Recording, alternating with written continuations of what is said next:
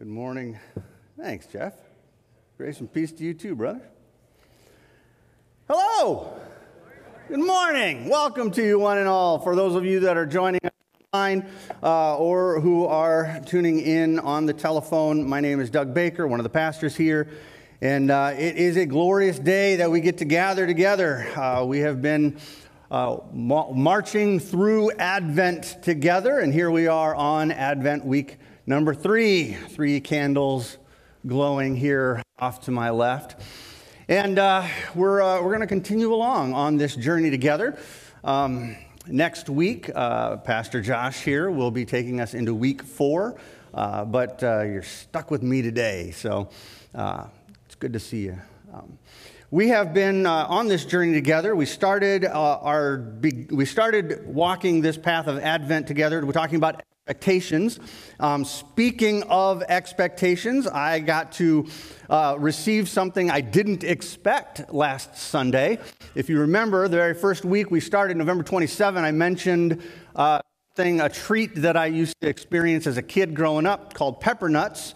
And somebody looked up a recipe online, found 3 of them, made one of them, and gave them to me. This is a pepper nut. This is many of them. I'm going to leave them right here. You are welcome to sample them if you would like to know what a pepper nut tastes like, I promise. If you do, you will be addicted. Leave me a couple. Anyway, back to the sermon stuff. So we started with talking about expectations. Do we believe? Do we actually believe in a way deep down in our guts that will change how we experience life, that what God says is going to happen will happen? Because what we expect defines kind of our experience of existence. And so do we believe it? Blessed are you who believe that the Lord will fulfill what he has promised. And then last week, we talked about preparations. When you have expectations of great things, are you willing to mold your life around it? God has created a reality. Are we willing to subject ourselves to it so that the name of Jesus, the most important name above all names, the one who will never perish, spoil, or fade, that he would get the glory? Do our lives reflect that?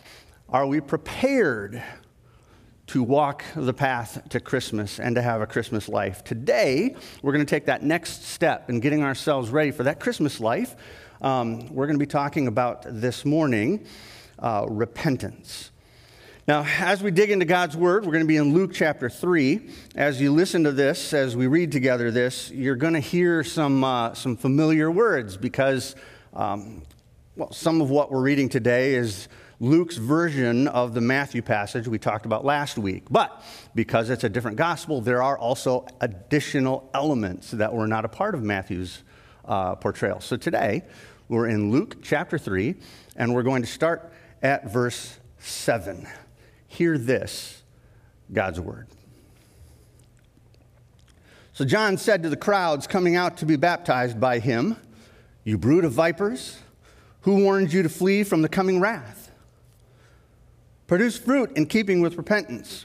And do not begin to say to yourselves, 'Well, we have Abraham as our father.' For I tell you that out of these stones God can raise up children for Abraham. The axe is already at the root of the trees, and every tree that does not produce good fruit will be cut down and thrown into the fire." That's what you're familiar with. Now, here's where Luke goes somewhere new. "What should we do then?" the crowd asks. John's challenging them with a life of repentance. And they're like, okay, what does that mean? What are we supposed to do? And John answers them, well, anyone who has 2 shirts should share with the one who has none. And anyone who has food should do the same.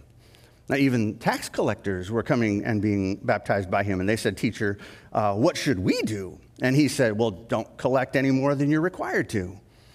And then some soldiers asked him, and then what should we do?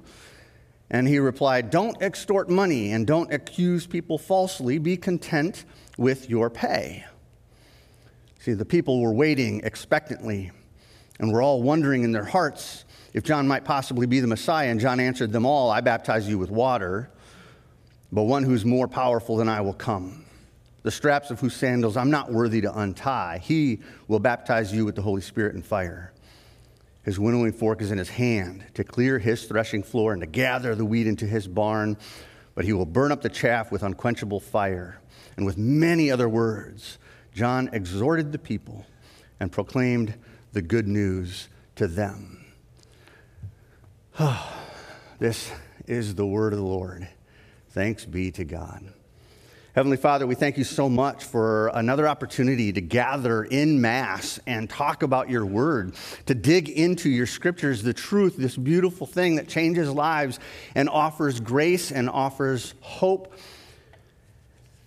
offers us resurrection, because your word, Lord God, is Jesus Christ. Speak to us. Speak to us this morning, we pray. Holy Spirit, move and encourage us. In Jesus' name we pray. Amen. All right, so on an Advent Sunday here, usually you've got the, love, joy, peace, hope. You've got these are the thematic elements, and we're doing something a little different. We've got themes. And now repentance? Wait a minute. What does repentance have to do with Advent? That's a great question. I'm glad you asked. To answer it, first, we have to know what repentance is. We have ideas of what repentance is. Culture will try and tell us what repentance is. Most culture will try and not use the word repentance because it's a big, fancy, churchy word.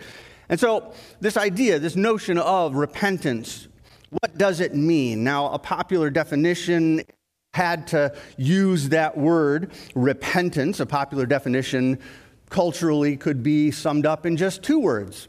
I'm sorry.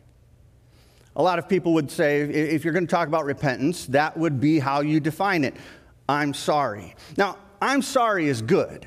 I'm sorry is an important piece of life. I'm sorry is something that keeps a lot of marriages together. I'm sorry is something that relationally is a necessary part of who we are as people in a fallen world. I'm sorry is real. It's good. It's a recognition of the ways that we fail, of ways that we have let God down, of ways that we might have harmed someone else. It acknowledges sin. And acknowledging sin always has to come before the receiving of salvation. If you don't think you need to say, I'm sorry, if you don't think that there's sin in your life, then there's no need for you to have a Savior. Those things are intertwined. They're important. Inevitably, in this fallen world, there will be a lot of moments when we realized, I've chosen the wrong path. I've done something that I should not have done. And we get a chance to pause in that moment and say, I'm sorry. Now, that's great, but it's not repentance. See, there's a problem with I'm sorry if what we're trying to do is understand repentance. I'm sorry, while healthy and good, is static. It doesn't move. It's a stop. It's a full-on stop as you're walking along a path and you realize you shouldn't have been doing what you're doing, or you're walking along the wrong path, and so you full-on stop. You recognize that and you say, I'm sorry, I shouldn't have done that. It's this pause in the walk of life, marching along our paths.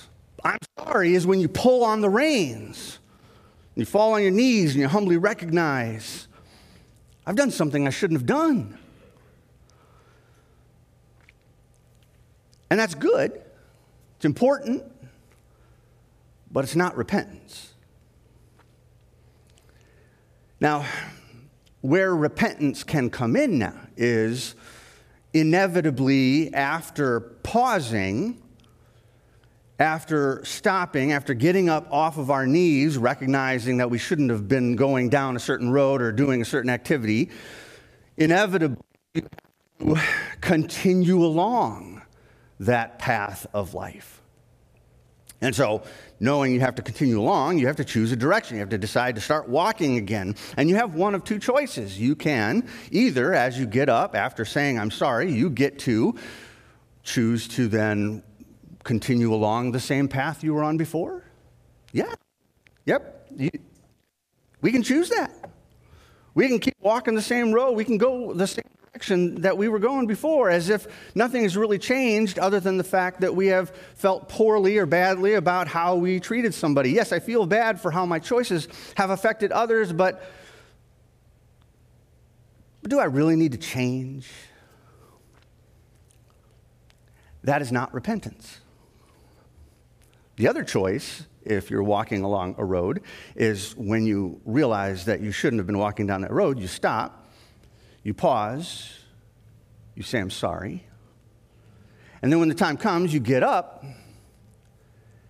If you turn around and walk in the other direction, away from that path of brokenness, that is the moment when what you have experienced, what you have chosen, is true biblical repentance.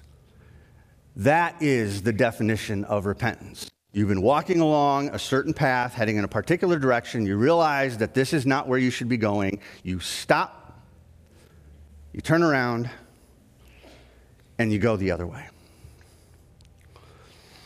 This is what it means. That's it. It's not any more complicated than that. When you have a relationship, when you're walking with the Lord, you realize, I have been sinning before God, and I need to repent. I need to change the direction I've been going.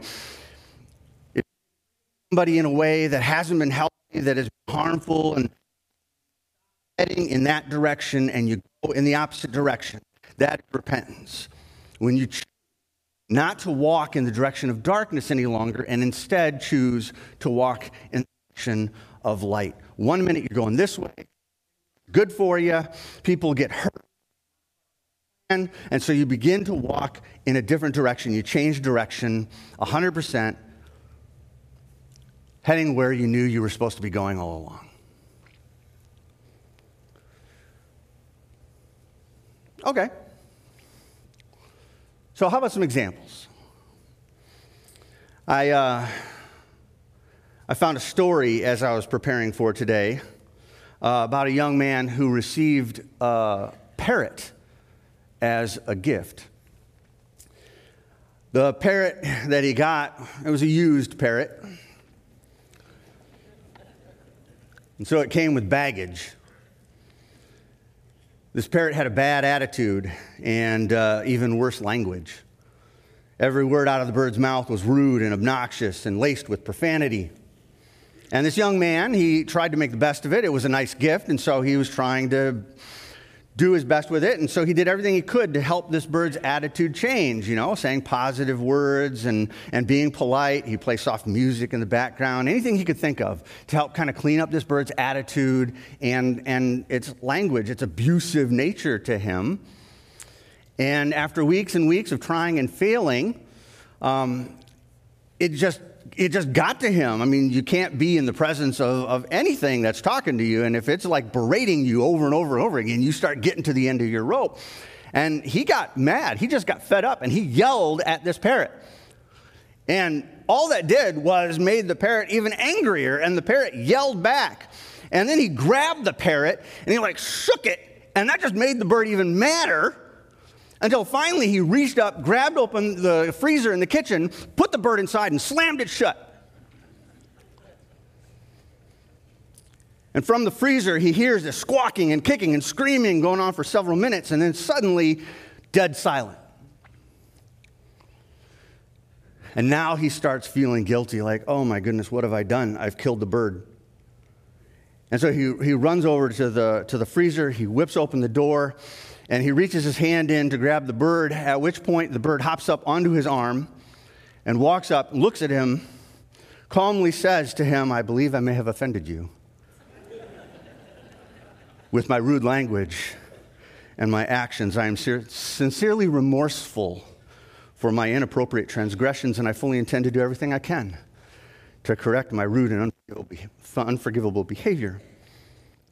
And the man is he's stunned at the change in attitude, and he's about to ask the bird, the parrot, what in the world happened. And it's at this moment that the bird says to him, a question for you. And the bird looks back at the freezer. May I ask what the turkey did?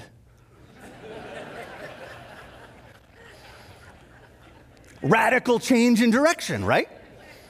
That's repentance. Now, for the animal lovers in the room, that didn't really happen. This is a sermon illustration.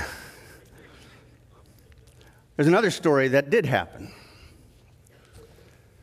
Zacchaeus was a wee little man, and a wee little man was he. You know it? You can sing with me. He climbed up in a sycamore tree, for the Lord he wanted to see. And as the Savior passed that way, he looked up in the tree, and he said, Zacchaeus, you come down, for I'm going to your house today. For I'm going to your house today. And they went to Zacchaeus' house, and he hosted Jesus as a guest. And out of nowhere, because there's no recorded word that Jesus said anything to him, confronted him in any way, Zacchaeus was a tax collector. Out of nowhere, Zacchaeus stands up in front of everybody. He's hosting Jesus. He's probably hosting others. And he stands there and he says, if I have cheated anyone. He's a tax collector. There's no if. If I have cheated anyone, he dedicates himself to giving half of his possessions to the poor. If I have cheated anyone, he has cheated a lot of people. That's how tax collecting worked. You worked for Rome. Rome said, we want 50% of everybody's wages as taxes. And when you went out to collect, you said, Rome wants 65% of all your wages. Guess who gets the 15? And he's had a wealthy life, and he's going to give half of it to the poor. But then he's not even done. He says, if I've cheated anyone, which he has, he's been walking down that road for a while, I will give them 4 times back what I took from. He wasn't just sorry. He didn't just say, I'm sorry, and stop, and I don't like what I've been doing. He turned around, and he went in a completely different direction. And because of that, Jesus says in this moment, salvation has come to this house today. Repentance. What does repentance have to do with Advent? Think about Christmas. Again, we've been saying this every week here. Christmas is the place we want to be. It's where we're going. We're on the journey there, and Advent is the invitation. Advent is the journey to the celebration of Christmas. And you don't get to Jesus if the path you're on is exactly the opposite direction from where he is. That's like 101. If you want to get to California, you don't drive east.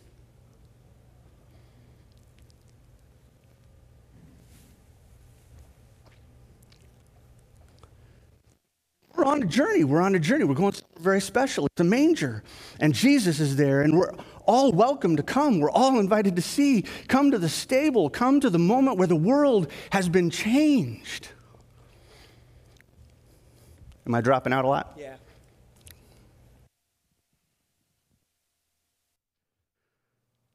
Christmas is what we've been waiting for the light shining in the darkness. Advent is the invitation to Christmas. Advent is the invitation to step away from the way things were into a new life with Christ. What should we do then? The people asked John. What should we do then? You've called us to repentance. What should we do then?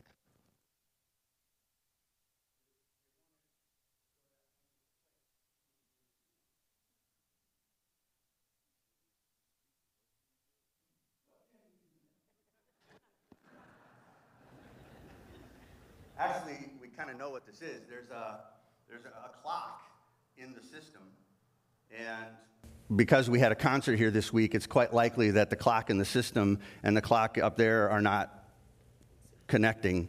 And so this clock over here and that clock over there are doing this like thing. Don't worry. I'll just talk louder. The people heard this call to repentance from John, and they knew they wanted what he was promising because there was a great thing coming, and they wanted a part of the Messiah story. They wanted a Christmas life. What should we do then? They asked. Because the old is going away, the new is coming. What should we do then? And John says to them, produce fruit in keeping with repentance. If you've got 2 shirts, stop keeping your 2 shirts and share one with somebody who doesn't have any. You could choose to just keep your 2 shirts, just in case you need one. What if I get this one dirty? But this person has no shirts, and so you could give one. Or if you've got a lot of food, you could just store it all up and fill your pantry, even though this person has no food. You could walk. But what he's saying is don't. Stop. Stop just hoarding what you've got. Share with other people. Go in a different direction. When the tax collectors came, they're like, hey, you're talking repentance. What should we do? And he said, you know how you steal money from people? Stop. Don't. And then some soldiers came, and they're like, oh, repentance, like this Messiah thing. We want to be a part of that. What should we do? Well, you know how you extort stuff from people? Yeah. Don't. Oh. And you know how you're not content with your pay? Yeah. Be content with your pay? Oh. You know how you've been walking that way? Turn around. Walk a different path. You can't get to the celebration if you're not on the path that leads to it. We all have ways we walk from God. We all do. Every single one of us, you do. The folks at home, you do too. Everybody we know, everybody you meet has a way that they walk from the Lord. Some overtly, some of us hide it really well. But it's true. If we didn't, we would be perfect. And if we were perfect, we wouldn't need Jesus. But we all need Jesus, so we're not perfect, and here we are. And now is a good time in this invitation to Christmas and the presence of Christ that we call Advent. Now is a good time to repent as we head to Christmas. As we head to a life where Jesus is incarnate, present with us, God present with us. Now is a time to turn around and walk that better path. Not just to say, I'm sorry, Lord, but to actually stop walking that harmful, destructive, deceptive path, turn around and move in a new direction. What? And we all know what it is. Like, I can look in the mirror and I can tell you a bunch of things that God is working on in me. Things that I resist, things that I'm not interested in hearing the truth on. You know yours.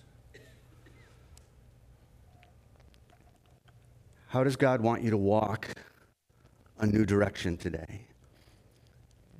Has he been convicting you about how you talk to people?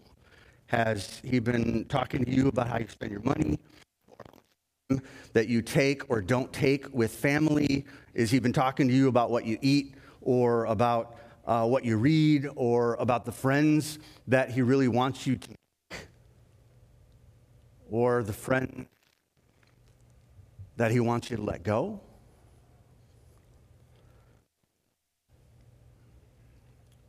Maybe it's time to go to AA. And you a lot. Or maybe it's time to tell the people that love you about that secret that you've been keeping for a long time now. Only you know what God's been saying in the quiet places in your heart. Only you know what the Spirit has been convicting you of. How you've been walking away from Jesus.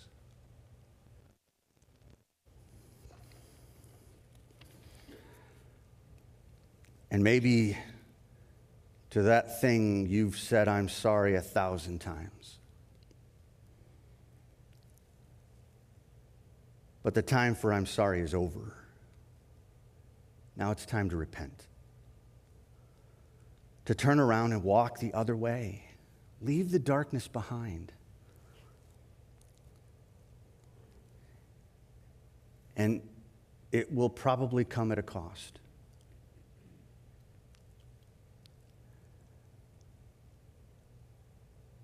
It's not going to be easy. Repentance rarely is. But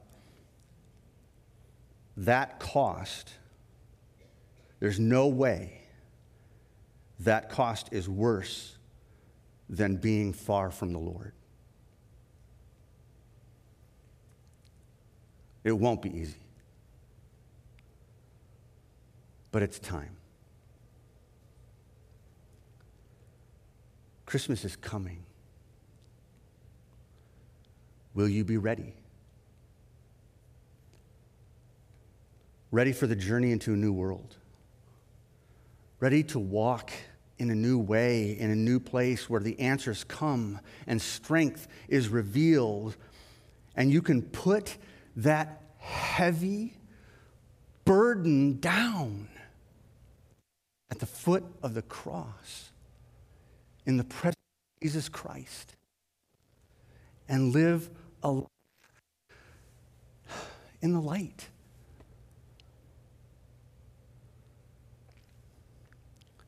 Christmas is coming. Christmas is coming. And Advent is the invitation.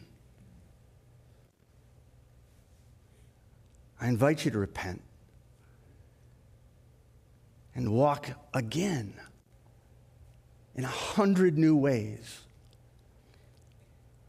the road that leads to Jesus.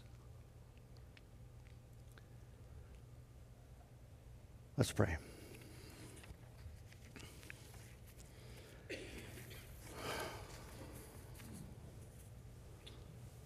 Lord, this is one of those scary ones because we don't know what it means. There are a lot of things about it that we don't know what happens next, and we know more than anything that we want to be with you. We want a life in you. We want to walk that path that leads to you, Lord Jesus. And there are ways that we're walking away from you.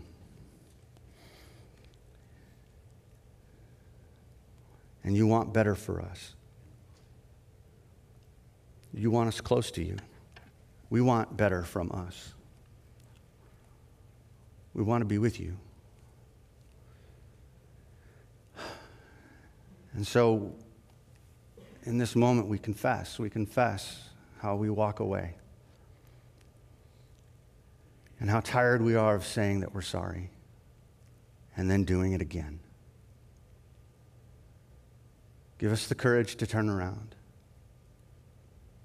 to shuck off that burdensome, heavy burden, to let you unlock the chains so that we can fall headlong into your loving arms.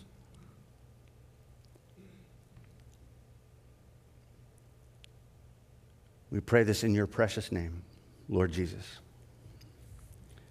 Amen.